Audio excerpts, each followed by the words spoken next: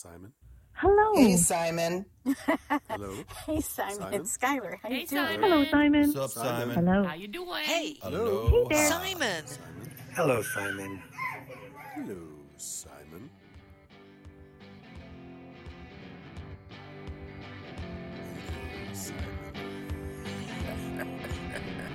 This is Conversations with Storytellers, a podcast of wisdom, thoughts, and folk and fairy tales from our elders. And I am your host, Simon Brooks. A meeting with professional storytellers. This episode contains some very graphic detail regarding slavery. Some of this will be triggering and upsetting. Antonio Rocha, who I am in conversation with, is of African and Portuguese heritage. Where it gets really bad, I have added another warning. I am very fortunate to say that Antonio Rocha and I are good friends. We both tell folk and fairy tales, and Antonio also tells a number of personal stories which are both funny and poignant. He also spent the beginning of COVID creating an historical piece on a ship which became a slave ship called the Malaga. This true story is woven into Antonio's life, as the ship was built in Maine, where Antonio now lives, and travelled to Brazil, where Antonio was born and raised. This was one of the most enlightening and hardest conversations I have had on this series so far.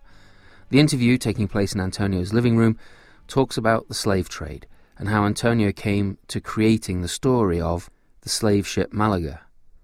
This is a deep conversation and tackles some hard facts, and some might find this episode, as I have already mentioned, triggering and upsetting. Welcome, Antonio Rocha. I'm sitting in a living room in Gray, Maine, which is about half an hour's drive from Portland on the coast. And the house that I'm sitting in belongs to Antonio Rocha. Now, Antonio comes from Brazil, one of the hottest places on the planet, but he has made his home here in Maine, United States of America, one of the coldest places. That's right. And we're here today to talk about a production, not really a story, a true story, an historical story about a ship called Malaga. That's right. And it's a slave ship. Yes, it was used in various ways, and then it found itself in the slave trade. Right. Yeah. The ship was built in 1832. Okay.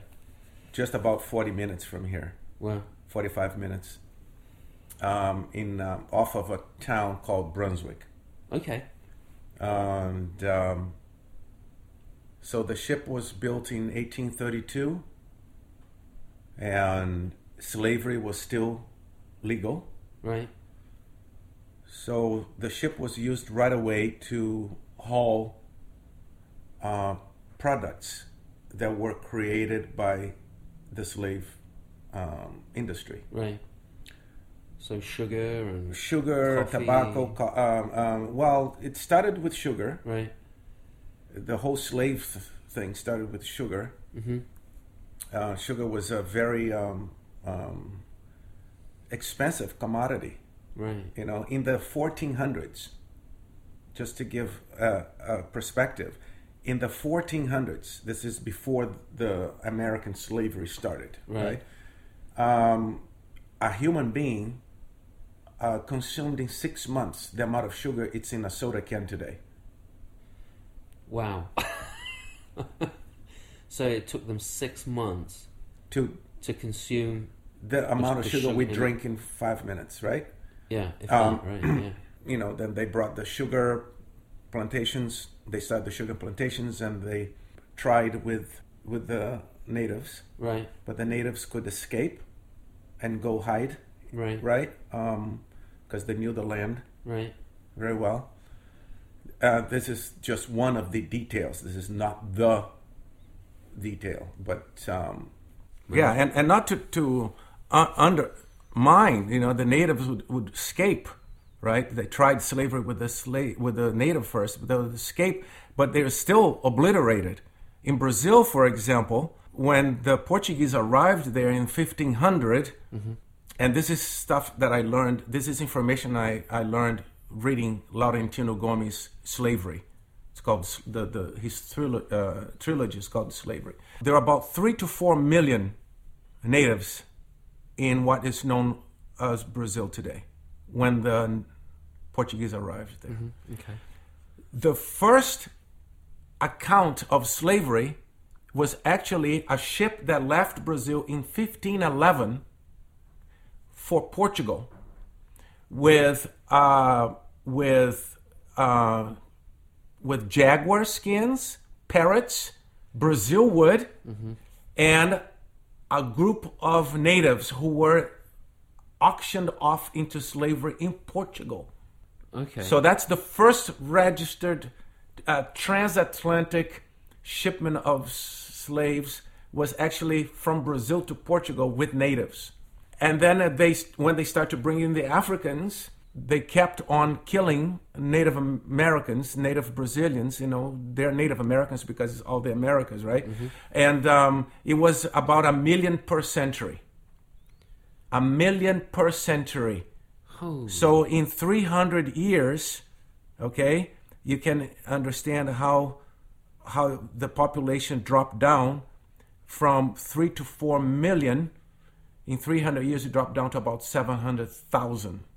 Okay, and native Brazilians. and yes, native South Americans in what is called Brazil, and the majority of the death was caused by disease. It was caused by weapon and warfare as well, right. But most of it was disease that the Europeans brought that was not known, to the natives. Right.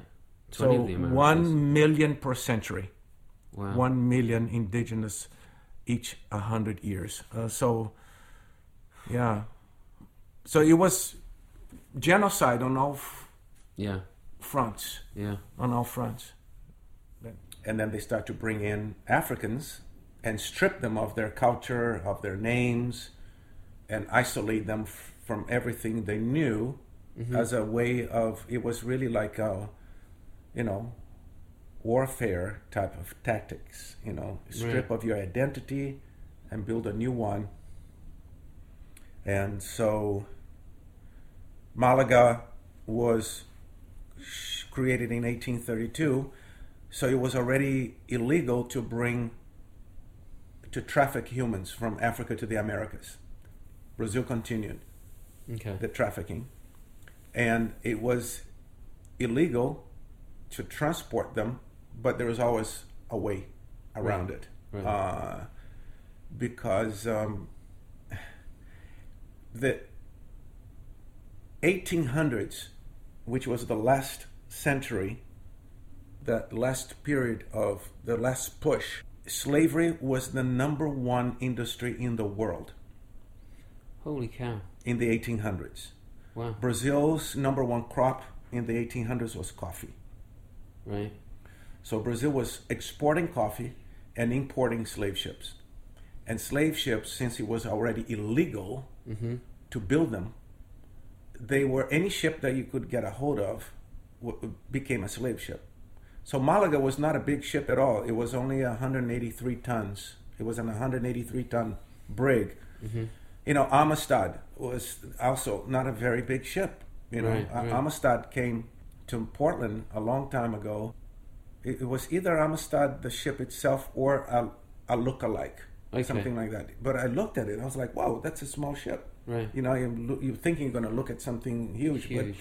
But they were trying to get a hold of anything because it was prohibited, but the slavery was still going on in the Americas. Right. Right? This is the early 1800s. Right. So anybody who built ships, those ships ended up thousands of ships were used in the legal trade in the 1800s. So, and nobody wanted to give away the number one industry. It was the number one. This is not something I'm making it up. I'm not exaggerating it. This is a historical fact. In the 1800s, slavery was the number one industry, and it was the tip of the iceberg of many other industries. Insurance, boat building, water supply, water resupply, maintenance, you name it. It was... it touched a lot of places. It touched many other industries, right?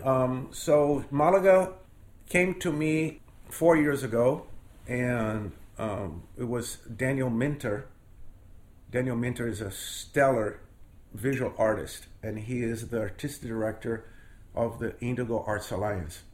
Okay. In Portland. Okay, all right. It's an arts alliance that promotes and supports black and brown art in Maine. Okay. And it's located in Portland, Maine. So he knew of my storytelling. Mm-hmm. And it's very interesting how this story came, because for many years I've been wanting to tell a ship story. One day I woke up and I'm like, I don't tell any story about ships. I have stories about flying. I have stories about trains. I'm like, how about a nice ship? Because with my mine background, it's like really fun to do a ship, moving across oceans and wind and this and that. And I'm like, it's a great movement, mime-oriented object, the ship itself. Right. But I didn't want to, the thought of creating a slave ship story and tell it never crossed my mind, because it was a subject matter that I was always avoiding. It's part of my heritage. Right. I am part European and part African in heritage, born and raised in Brazil. But I have Portuguese, Swiss, German blood from my mother's side, and African from my father's side. So, but I've always been nervous about the story, talking about slavery. And I've always told myself, just by being on stage, you bring in enough diversity. You don't need to talk about slavery. Just, other people are doing a great job with it. Just let it be. That was myself trying to pacify a fear I had of the subject. Okay. I had no idea where I came from in Africa. There's, because the history was erased. You arrived in the Americas as a black person. They cut your hair. They put the slave owner's name as your surname, right? As your last name. So my Vieira, it's a Portuguese name. My father was Vieira. Vieira is not an African name; it's a Portuguese name. Right. So there was always this fog, always this black cloud, and then and I'm like, I want to do a ship story. Maybe there's a fun pirate story I can tell. Yeah, I even thought that. I even thought about that. That's how I was blocking it. Yeah. And then Daniel Minter said, hey, have you heard that a lot of the ships built in Maine ended up in the slave trade? I'm like, no. It's like there's one in particular that goes to Brazil called the Malaga ship. And, and he goes, I think it would be something for you to look into. And I'm like, really? There's a slave ship called Malaga that goes to Brazil? He goes, yeah. And he goes, talk to Kate McMahon. Kate McMahon is a scholar from Maine who works for the Smithsonian Museum of African American Culture. Okay. History and Culture. Okay. It's the oldest, the newest museum. Okay, all right. In the mall there in DC. And so I connected with her. We did a Zoom 4 years ago. If it was Zoom, it was already during COVID. Okay.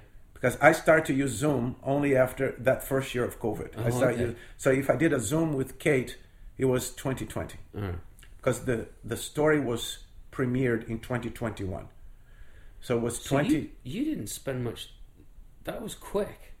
Well, it was a year. Right. But thanks to her, because what she did is we did the Zoom. Right. And she told me more or less the story of the ship. There's actually the Malaga ship. There's the Porpoise that came out of the same shipyard that went to Brazil as well. A lot of ships went to Brazil from me. Okay.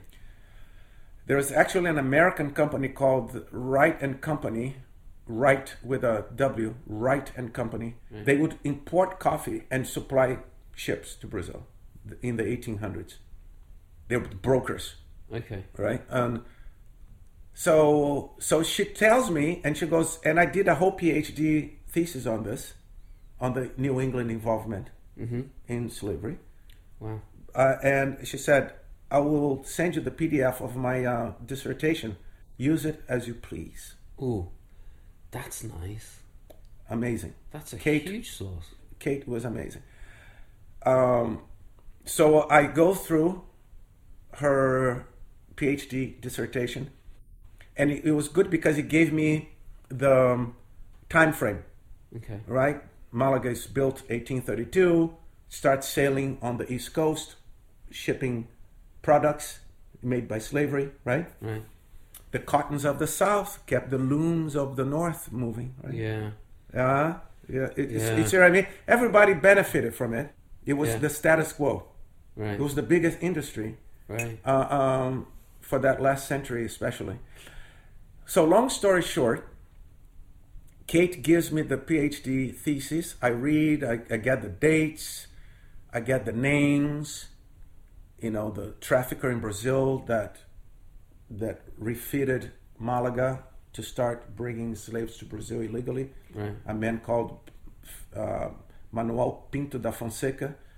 That's Portuguese. Manuel, actually, it's a very common name in Portugal. My grandfather, my maternal grandfather, was called Manuel. Okay. I have a cousin called Manuel. And Fonseca is the name of a neighborhood I lived for 4 years in Brazil, in Rio. So then I start to see the personal in the historical, right? So the name of the area that you spent 4 years of your life in, was it named after the... No, but it's named after it's a big family, right? Okay. But I saw that as a huge coincidence. Right. And a connection. It's like, oh my goodness, the guy who chartered Malaga for this nitty-gritty work. Right. His last name is the name of a neighborhood I lived. Malaga sails into Rio, a place where I grew up. I'm from Brazil, I came to Maine. Malaga is from Maine, went to Brazil. So I started to see this crossroads of coincidences, right, of our trajectory. And Malaga comes from the woods of Maine, from the interior, and it's sold into the slave trade. The slaves came from the interior, some of them towards the end, they were coming from the interior of Africa, sold into the slave. So there are all these parallels going on. And I said, my goodness, this is not just a historical story, it's a personal story as well. As luck has it, as I am reading her PhD, I am getting acquainted with this man called Laurentino Gomes. He's a Brazilian author, bestseller of 3 historical books on Brazilian history. And then I'm watching his interviews online in Portuguese. And he said, I wrote 3 books about Brazilian history, and they became bestsellers. He got a slew of awards for how he wrote the story. His narrative is so, like, you have a hard time putting the book down. Yeah, okay. Being a journalist, he said, that's what I wanted, people to not be able to put the book down. So he designed the story. He didn't change history, but he tells it in a way that you have a hard time putting the book down. Right. It's not like listening to a history lecture. No. He puts in a lot of interesting details and stuff that I never knew about. But I did not read these 3 bestsellers. I'm listening to him. And he says, I cannot write 3 bestsellers about Brazilian history without dedicating 3 more volumes on slavery alone. Wow. And I'm like, whoa. So he was publishing 1 book per year on slavery. They're like thick books, like 500 pages. Wow, okay. Plus. Right. Books on starting with a general idea of how it started, and then focusing on Brazil, because Brazil had almost half of the slaves went to Brazil in those 350 years. From Africa. From Africa, almost half goes there, 4.9 million. So so I'm reading these books now. I'm reading his books, and it's giving me details about the Middle Passage. It's giving me details that I've never could have imagined, such as the sharks changing their behavior across the Atlantic to follow the ships because so many bodies were thrown overboard, that the sharks changed their migratory behavior across the Atlantic and start to follow these slave ships. Yeah, that's nuts. Yeah, it was an average of 12 in the 300. If you divide the number of people that were thrown overboard, right, in 350 years, it was about 12 to 15 a day. You know, so I had Kate's PhD give me the dates, right, and some very important information about stops, where the boat went and stuff. Right. And then I had Laurentino Gomes' books giving me details about the Middle Passage, about Rio. Rio was the largest slave city in the Americas in the 1800s. Rio de Janeiro has a population, we say Rio de Janeiro. In Portuguese, we pronounce it Rio de Janeiro. Okay. But with the Americans say Rio de Janeiro, right? Okay. So Rio had a population in 1849. Rio had a population of 206, give and take, right, 1,000 people. Right. 206,000 people. And from those 206, 80,000 or so were slaves. Wow, that's nuts. It was the largest slave city in the Americas. And they were doing all very different types of jobs. Right. All the way from nursing white babies and taking care of household, and the ladies and carrying their things. You could rent a slave. For example, if you lived in Rio as a white person, but you didn't own slaves, okay? You just have a house and you're a bachelor, but you wanted to go to the theater and you wanted to look good, you could rent 2 or 3 slaves and have an entourage of servants go to the theater with you, because that made you look good. That's bonkers. That's crazy. Okay? So you could do that. Yeah. There are slaves called tigers. They're nicknamed tigers, not because of their fierce strength, but because their black hue was discolored in stripes. They were gray. There were gray stripes on their backs and arms. A lot of these men walked around, shirtless, right? Okay. So they had stripes. So their blackness was gone in that area. It was grayish stripes, because they were the carriers of urine and feces from their masters. And they would carry these barrels filled to the brim, and the waste would pour down the barrels and down their backs. So I'm reading his books, and I'm like, oh my gosh, nobody taught us this in school. Right. They said that it was a good thing for the Africans to be brought to the New World, because they're savages.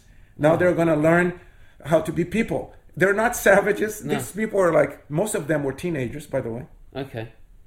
Most of the slaves were teenagers. Because they're kids. They made more money because they were they're strong. Exactly. Right. Yeah. Like a really expensive slave was a 12-year-old boy, 12, 13-year-old lad.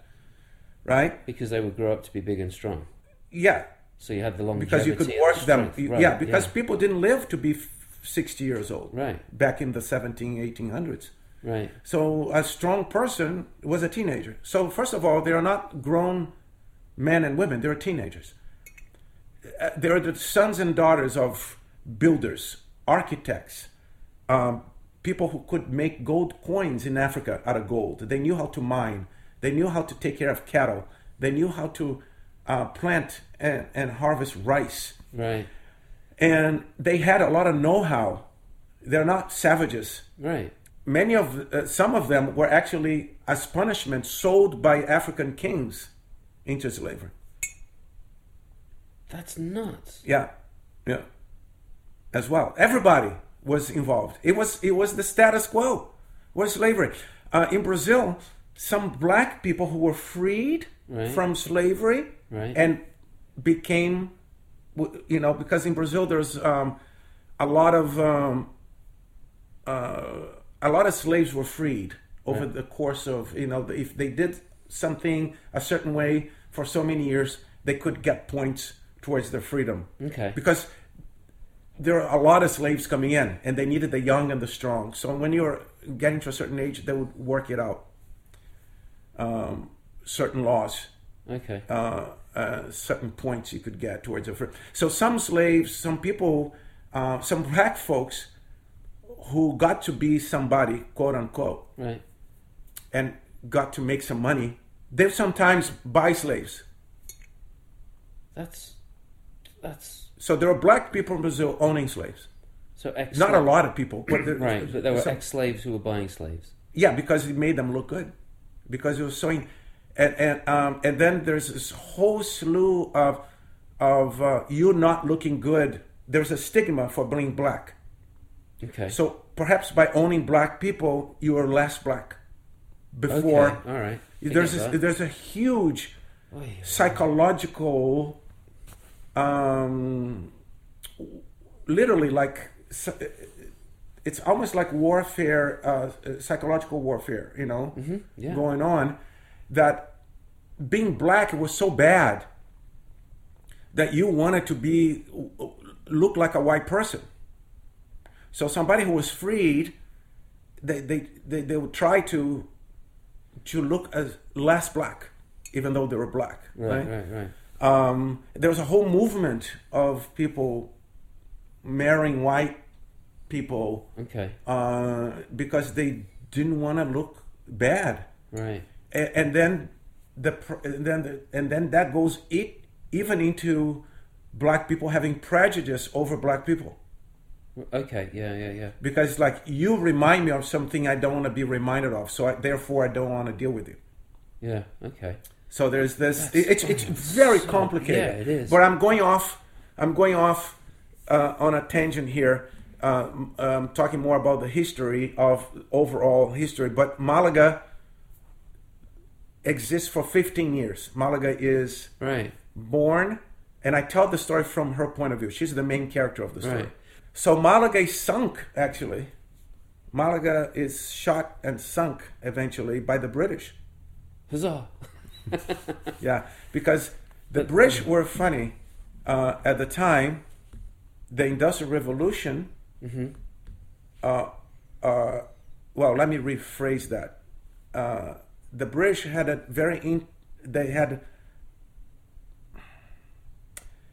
they were playing two roles. Okay. They were importing goods from the Americas to supply the Industrial Revolution in England. Right.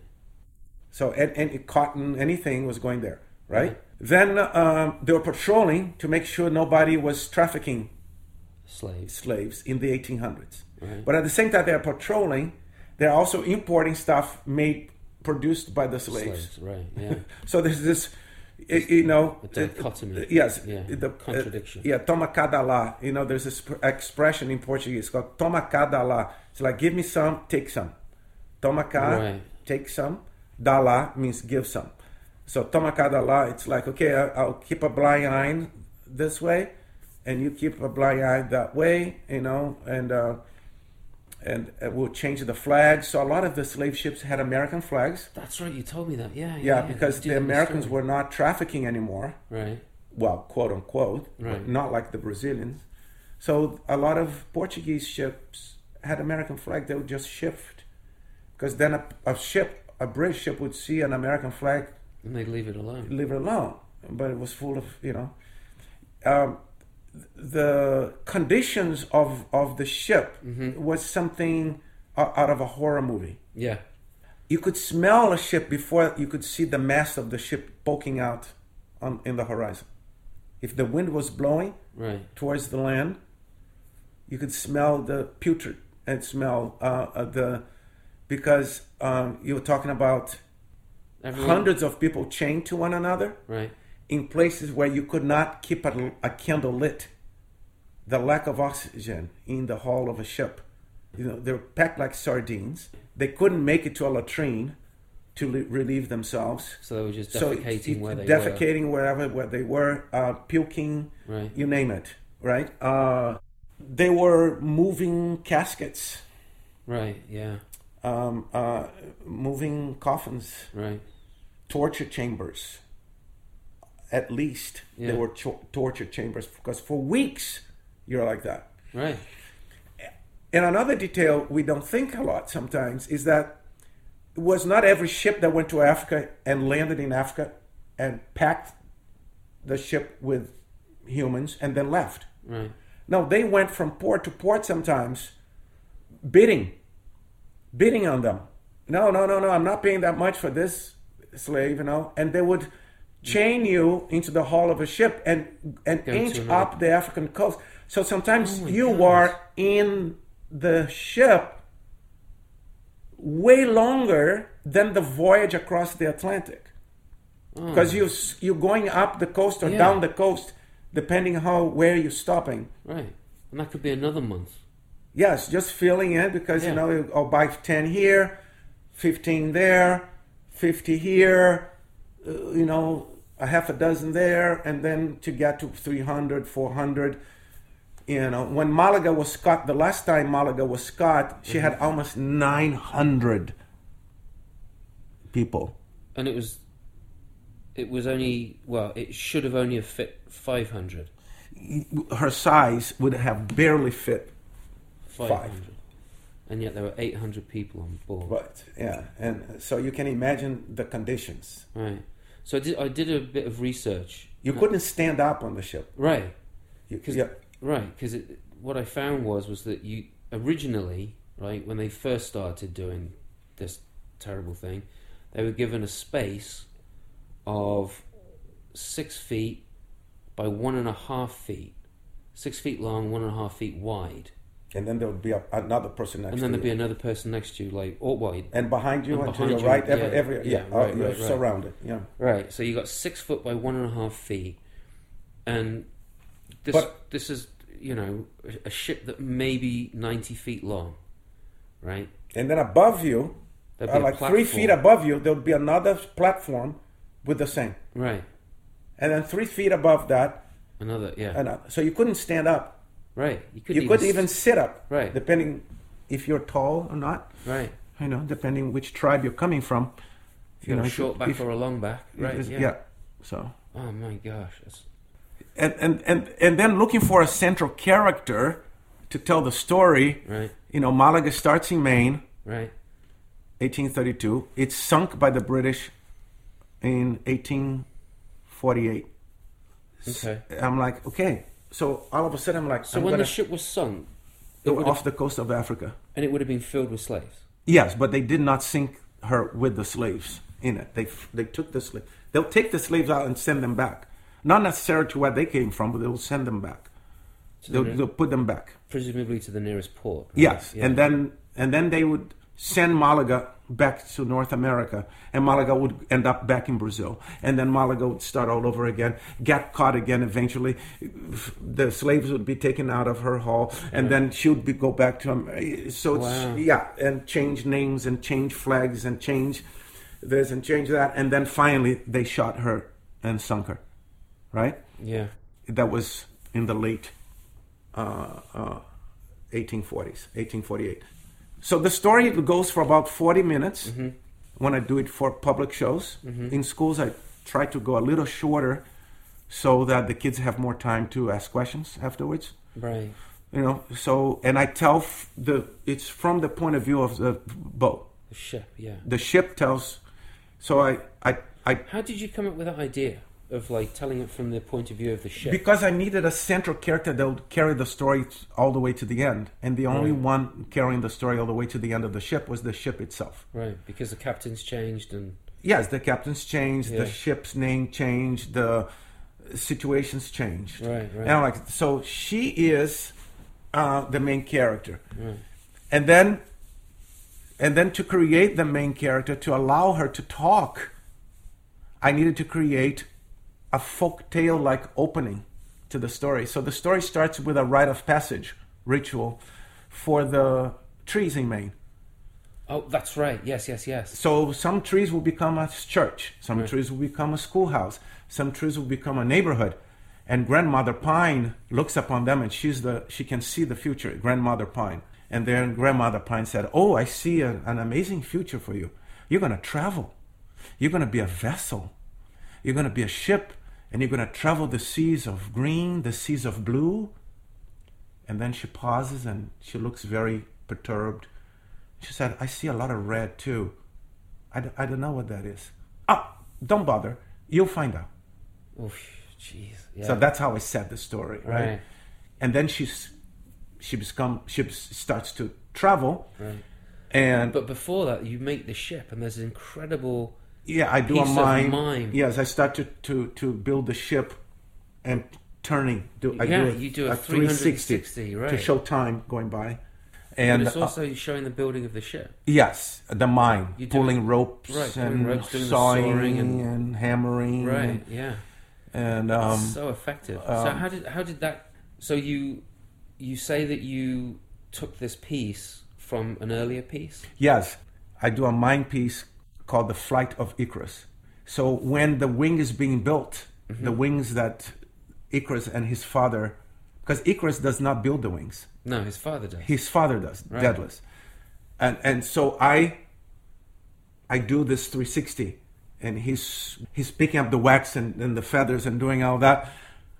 And so I said, I'm going to do the passage of time by doing all these movement for the Malaga. For the Malaga, yeah. For Icarus is feathers and wax and this and that, right? Okay, wow. So I'm like, I'm going to employ that technique to do the three. So I do turn my body so people listening can understand.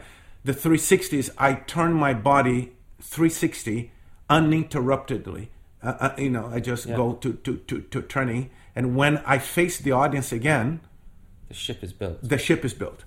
So that's the beginning. And I sing a song as I'm doing it. Lumberjack, Lumberjohn, Lumber Peter, Matthew too. Where did that song come from? That came from the ship. This sounds like kind of, kumbaya, thing. But a lot of the ideas I had for this story came fully, I call them uploaded. They're uploaded into my conscious fully. I was driving to Indigo Arts Alliance, right, where I was in residency for a month. I was an artist in residence in October of 2021. That's where I was building the story. Okay. I was researching and rehearsing, and also I was mentoring another artist. I was a mentor to an artist. Okay. And also creating the ship. Right. And I was driving to Indigo like I did every morning for a month that I was there. This is during COVID. Another amazing thing that happened. I had the month to do it. I wasn't on the road, so I had the month to do this. And I was on the ramp, going onto the highway, on the ramp. And by the time I entered the ramp and I exited the ramp, I had the whole song. And that's so cool. Yeah, I love that when magic. So I do, happens. magic. So I do, Lumberjack, Lumberjohn, Lumber Peter, Matthew too, lumber flowing down the river to the bay. So that phrase there, lumber flowing down the river to the bay, shows the movement of the trunks flowing down the Penobscot River, the Kennebec River in Maine, that come in from the interior and bringing in the lumber to the bay, to the shipbuilding, which was the shipbuilding yards were all over Maine. So I added that sentence, all driving to rehearsal. Wow. And then when I got to rehearsal, I sing it again and again. So I decided to add Abenaki, which are the native people, who are also involved. A lot of things that people don't understand is that Maine was very diverse back in the day. Mm-hmm. There are a lot of black people in Maine, right? And they found refuge in the maritime industry. Okay. They would go out fishing. They would build the ships. There were black people building the ships side by side with white people and native people. And a lot of the slave ships, some of the crew were black. They were slaves on the ship. Right. It's mind-boggling. And so my idea to have Malaga was another idea I had. This was a conscious. It was not uploaded. This was a strategic idea. Mm-hmm. I didn't want to tell the audience the most disturbing parts of the Middle Passage. I didn't want to tell the audience like we would tell as storytellers. Right. And this happened, and that happened, and that's what happened. I wanted to distance the audience a little bit. I want them to not to hear directly from me. Oh, okay. On stage. Right. I said, how do I deliver the really horrific details of the Middle Passage to the audience without looking at the audience? So in one point in the story, Malaga can hear me because I let Malaga loose. There are 2 or 3 points, aren't there? Yes. So I'm like... There's one at the beginning, one in the middle passage, and then another part at the end. When she's about to be sunk, right? So Malaga, I will say, and Malaga arrived at this place, and I will talk about what happened. Right. And I just leave the boat alone. And then I turn to the audience and go, hey, I don't know about you, but I miss Malaga. I wonder where she's up to. Right. So I go and say, Malaga. And at one point, she's like, Malaga, who calls my name? And I'm like, whoa, you can hear Malaga? When I say Malaga, you hear me? And then Malaga goes, and I change my arm position so people know when I'm the ship and when I am Antonio, the storyteller. And Malaga goes, who said Malaga? Can you hear me, Malaga? I'm like, I'm a storyteller. I'm telling you a story here. It's 2023. I'm in a school, whatever I am, I say, I am in this building. Right. And she goes, I don't understand 2023. What do you mean by that? And I go, oh, it's just the year. I'm telling you a story. And then she goes, oh, you're a storyteller. My grandmother was a storyteller. Grandmother Pine was a storyteller. And she told me there was going to be sea of red. I'm not understanding. There's a lot of red around me. What's going on here? So I tell her what's going on. She doesn't know what's going on. She's confused. Right. Because she's sold into slavery. So she's confused, like, what the heck is going on? Why is this moaning and these people are chained up? What are they doing to them? And I'm like, oh, you're a slave ship now. Because the last time we've seen Malaga, she was not. Right. She was just moving cotton and tobacco up and down the East Coast. Right. I'm like, oh, you're a slave ship now, Malaga. That's the red you see are the sharks. And then I tell her with my face turned slightly sideways as I am seeing her. Right. And then she goes, what?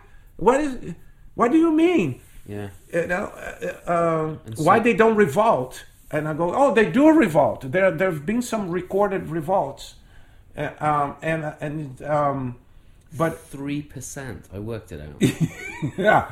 And then so the numbers start to come out. Right. And the audience is just watching this dialogue between myself, the storyteller, and Malaga, the character. Right. Like you do in a folktale, right? Right? So Malaga speaks, and then Malaga at the end, she wants to be the storyteller. I surrender the story to her. Yeah. She asks for it. Right. She's like, look, here I am again. You know, here we are talking again. And I've seen a lot. I even have learned some Portuguese. And she says, I'm a slave ship. Eu sou navio negreiro. I say in Portuguese. She says in Portuguese. Right. I learned how to say who I am in Portuguese. So I've seen enough. You know, I can see far from up here. Because she's the whole ship, right? So she can see from the crow's nest. Yeah. She's like, can you just surrender the story? Can I just finish this? It always gets me when she asks to tell the story. And I think what it is the subtext there is the subtext of her asking to tell her own story is the inability of the black people being unable to tell their own stories, right? Yeah, and it's also her claiming herself. Herself, right? Yeah. So there's and the horrible the thing that was totally out of her control. Yeah, right. Exactly. And she resigns, and she is the parallel. Right. So it became. I didn't think about it intellectually. The strategy of having her tell the story, as the people listening to her story, they feel sorry for the ship. Right.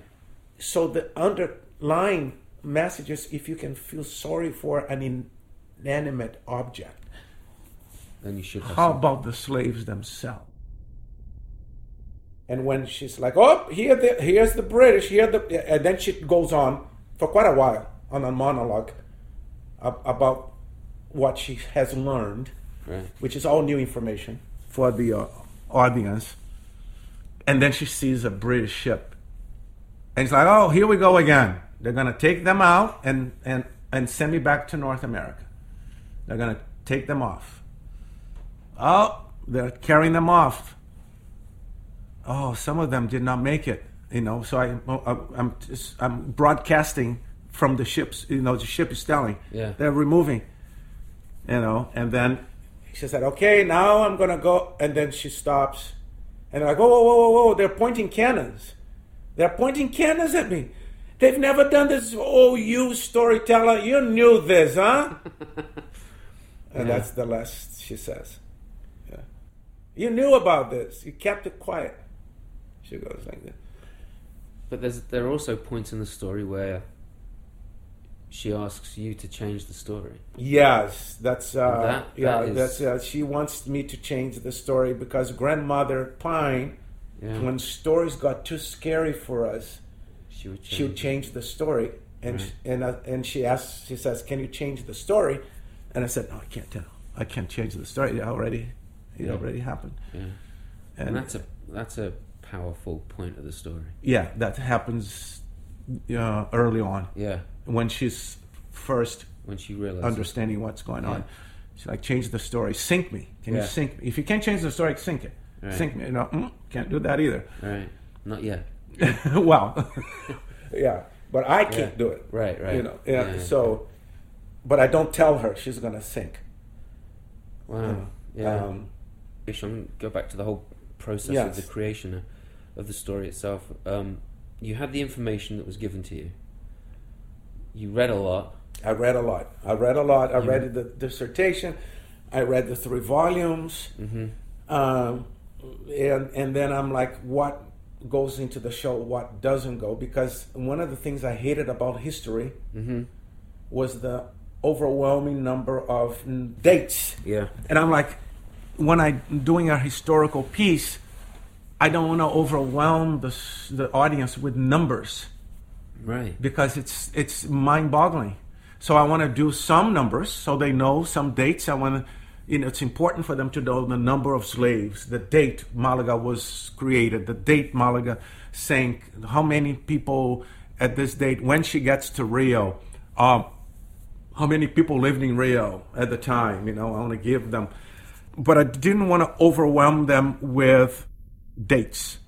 Yeah, and I didn't want the story to last an hour and a half either. Right.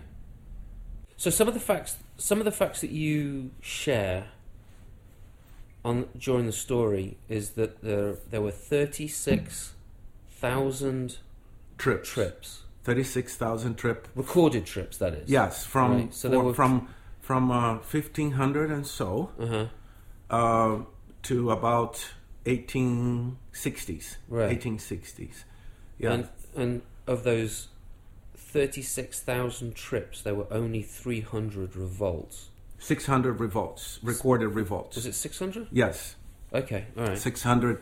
About 25 along the American coast. Right. The others closer to Africa.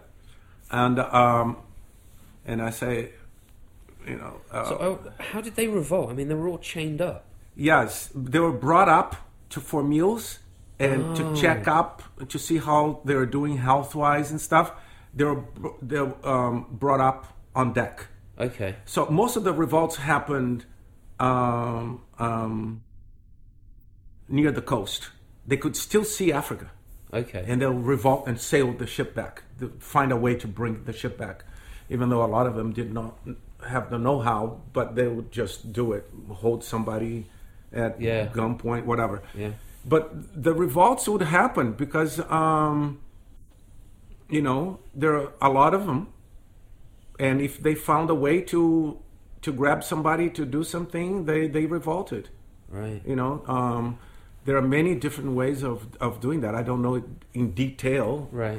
But the Amistad, there was a revolt. They freed themselves enough to overcome them. Right? If they sensed a revolt churning, if they sensed some danger, the crew, they would decapitate one of the slaves, and hoist it up while they're still in port sometimes.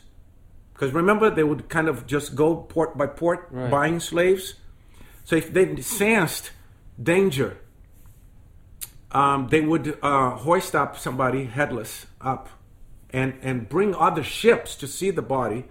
Because a lot of them believe that once your head is lost, your soul would be lost forever. Oh my gosh. So they did that. Holy cow. So they did that to tame, to keep them under fear, of because one thing was to die. Worse than dying was to have your head cut off. For not all the tribes believed in that, but some of the tribes that they were had that belief system, right? Wow. So that makes me think of another story, which comes from Africa, the severed head. Where it's a jump story. Oh, the talking skull? The talking skull, the talking head. When they find a head on a tree stump, and they're like, "Oh, who did this to you?" So that adds backstory to that. Well, I think because that would be the worst kind of situation. There could be a connection there. There could be. I'm not sure, but yes. Right. That's the brutality of the whole thing is just... Oh, it was very brutal. Right. Very brutal. There is a huge amounts of fear of revolt, especially after Haiti became a country. Haiti was... It was, late 1800s? Late 1700s, when the Haitians took control of the slaves there. It was right after the French Revolution. Oh, right. And they became a free nation. They were the first group of slaves to take control and become an independent nation. Yeah. 1804, you see? Right. Yeah, because the French Revolution, it started in 1791. 91, and then in 1804, the Haitians take control. Right. And but it did not. One thing that's a long revolution. Yeah. Yeah. So after that, they went up on punishment. Wow. All over the Americas, they were afraid that could happen somewhere else, and there are many revolutions in Brazil. A lot of escapes, and they became quilombos. Quilombo is a word. They'll hide in create small communities. Oh, okay. Away from anybody else. They're called quilombos, and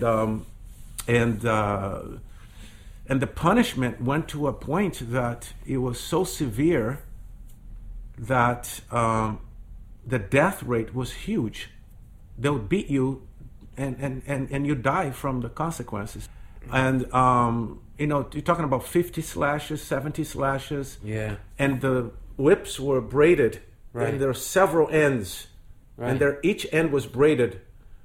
So it would take slice flesh off your back, and then for fear that you develop an infection, they would put in, pepper, salt, vinegar. Oh my God! Yeah, but So that's the story. It's in my opinion, I can only speak for myself because I know my repertoire, right. and I know for all these 30 years I've been telling stories.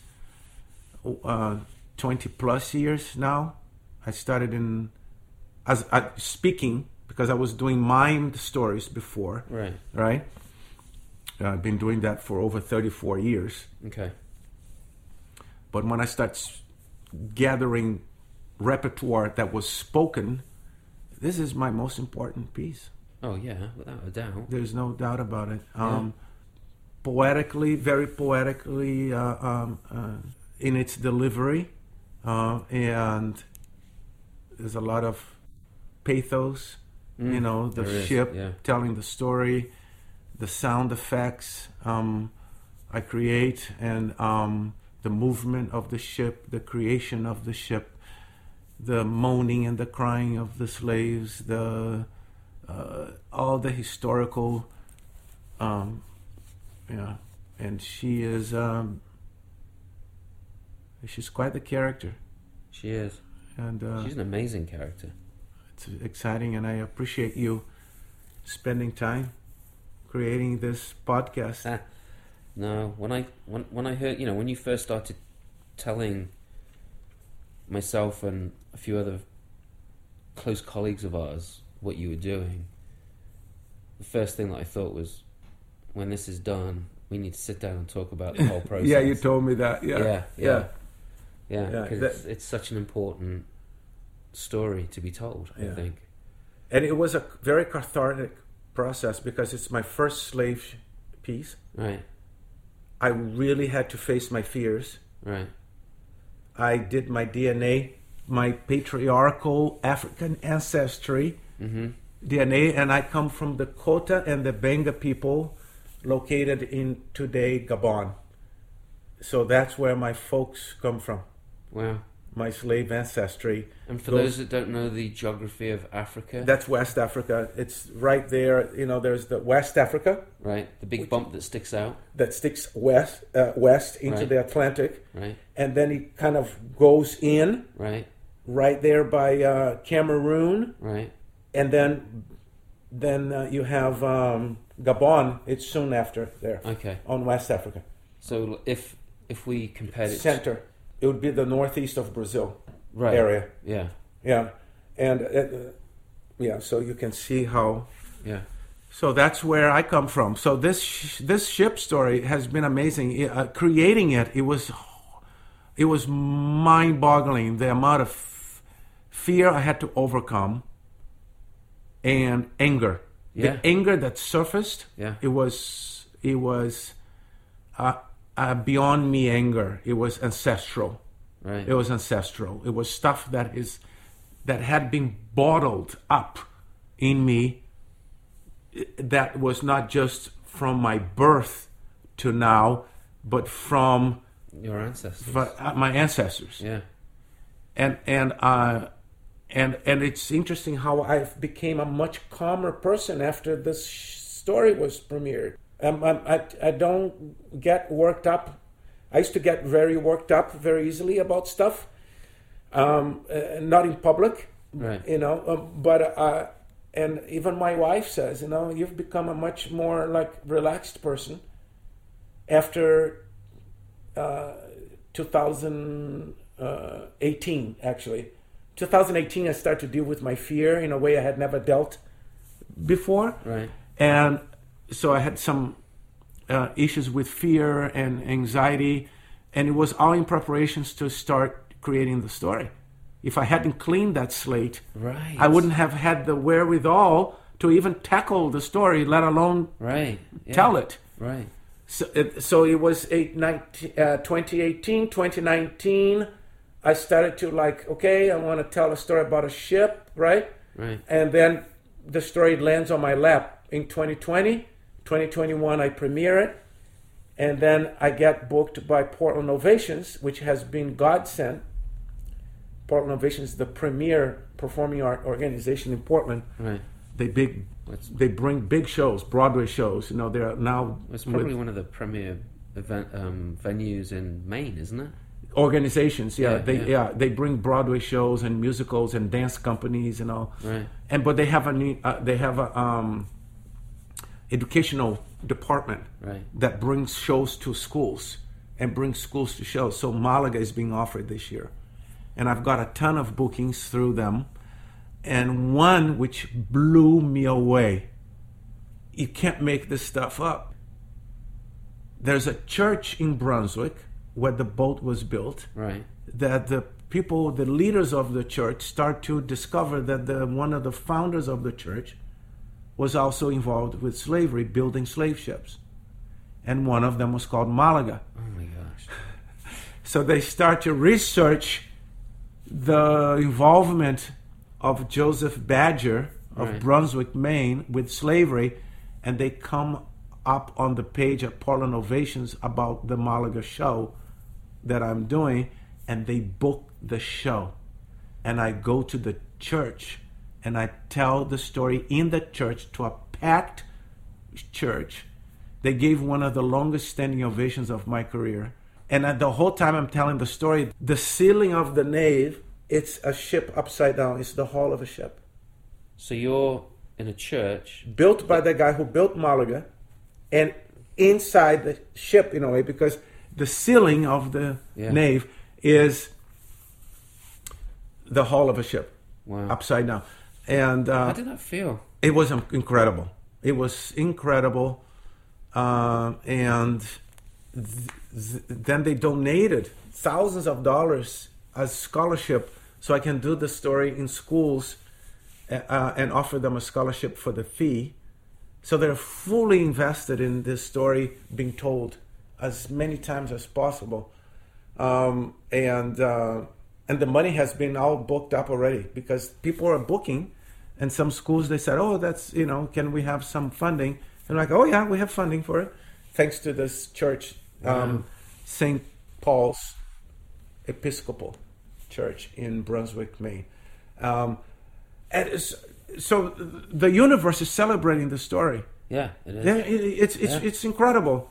And people are not ticked off. They're not upset. I thought people were going to get upset, that people are going to leave, but they know what they're walking into. I don't blame anybody for it. There's no, that's part of the show is to also make people understand this is what happened.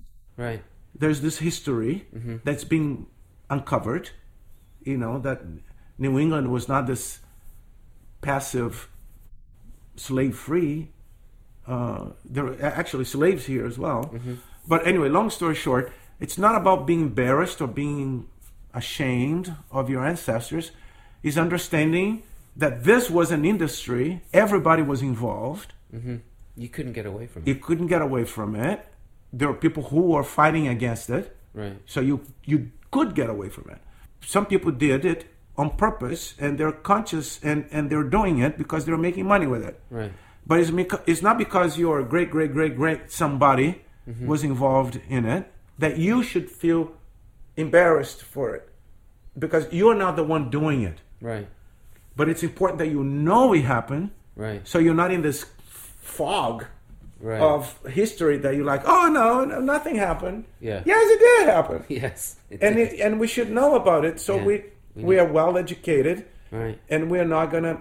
Well, I think that a lot of this kind of history, if it's not talked about, it festers. It festers. Right? It's like a wound, you just keep scratching at it. But when you actually say, this is what happened, then there's healing can start to take place. Absolutely. It's like what Germany is doing with the Holocaust, right? Right. It's part of the curriculum in schools. Right. There are museums everywhere. Right. And there are memorials everywhere. So the new generation of Germans, they know a lot of their ancestors were Nazis. Right. But they're like, hey, we're not Nazis now. We're not Nazis now, and we're going to do the best we can. To make sure even though there's neo-fascism everywhere in the world, but at least there's people are bringing it to light. You cannot heal anything unless light comes to it. Right. Right? And it's through the cracks of history and trauma that the light can come in. Right. And it's through the cracks. If there are no cracks, you can't heal. Right. So trauma is also a way to heal something deeper, right? Because we are as a species, we're moving towards healing. We always try to do something better, right? Although it doesn't look that way, but there's always a group of people working it to make things better, right? Mm-hmm. Yeah. And trauma happens, and you can either suffer from it or you can use it as a tool Right. for healing. So I know I can speak for myself. Working on this piece and telling it has been a great healing journey for me, in a way that I could never have imagined. Could never have imagined. Just the fear that went away. It's incredible. Wow. There's always this angst. That I always saw it. I knew it was there, and I could never do anything about it. And then it dissipated, not completely, but. Well, it wouldn't be you if you didn't have a little bit of angst. Exactly. Yeah. So you have a lot of. I have a different relationship with it now. Let's put it that way. Yeah. And Malaga has been a great healer and a great companion, and I'm very honored to be able to tell her story. Thank you for sharing it. You're welcome. Wow, a lot to think about. Well, there is a lot to think about. I feel that I'm fairly well read about slavery, but I learn more and more with every encounter with the subject, history and heartbreak. I cannot hope that you enjoyed this episode, but I hope you were enlightened and learned from it. And maybe want to bring Antonio to tell the slave ship Malaga in your community. It is a moving piece of art that Antonio has created. Be sure to check out other episodes. If you need a lift after this one and have not heard the conversation with Joel Ben Izzy, go and check that episode out. It's a lot of fun.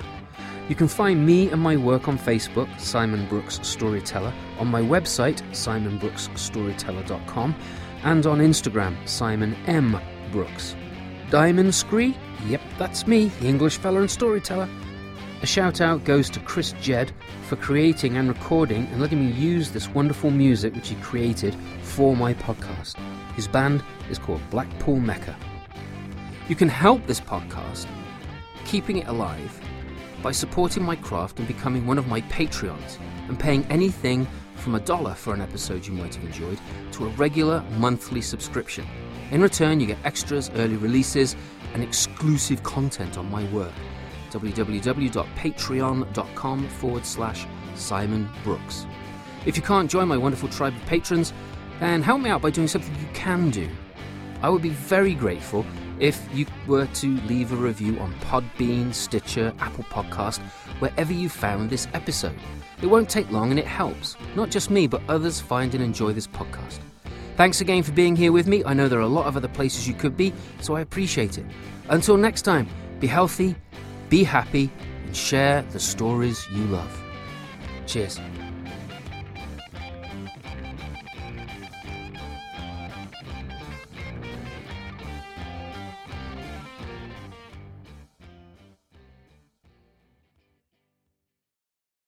It's just a story.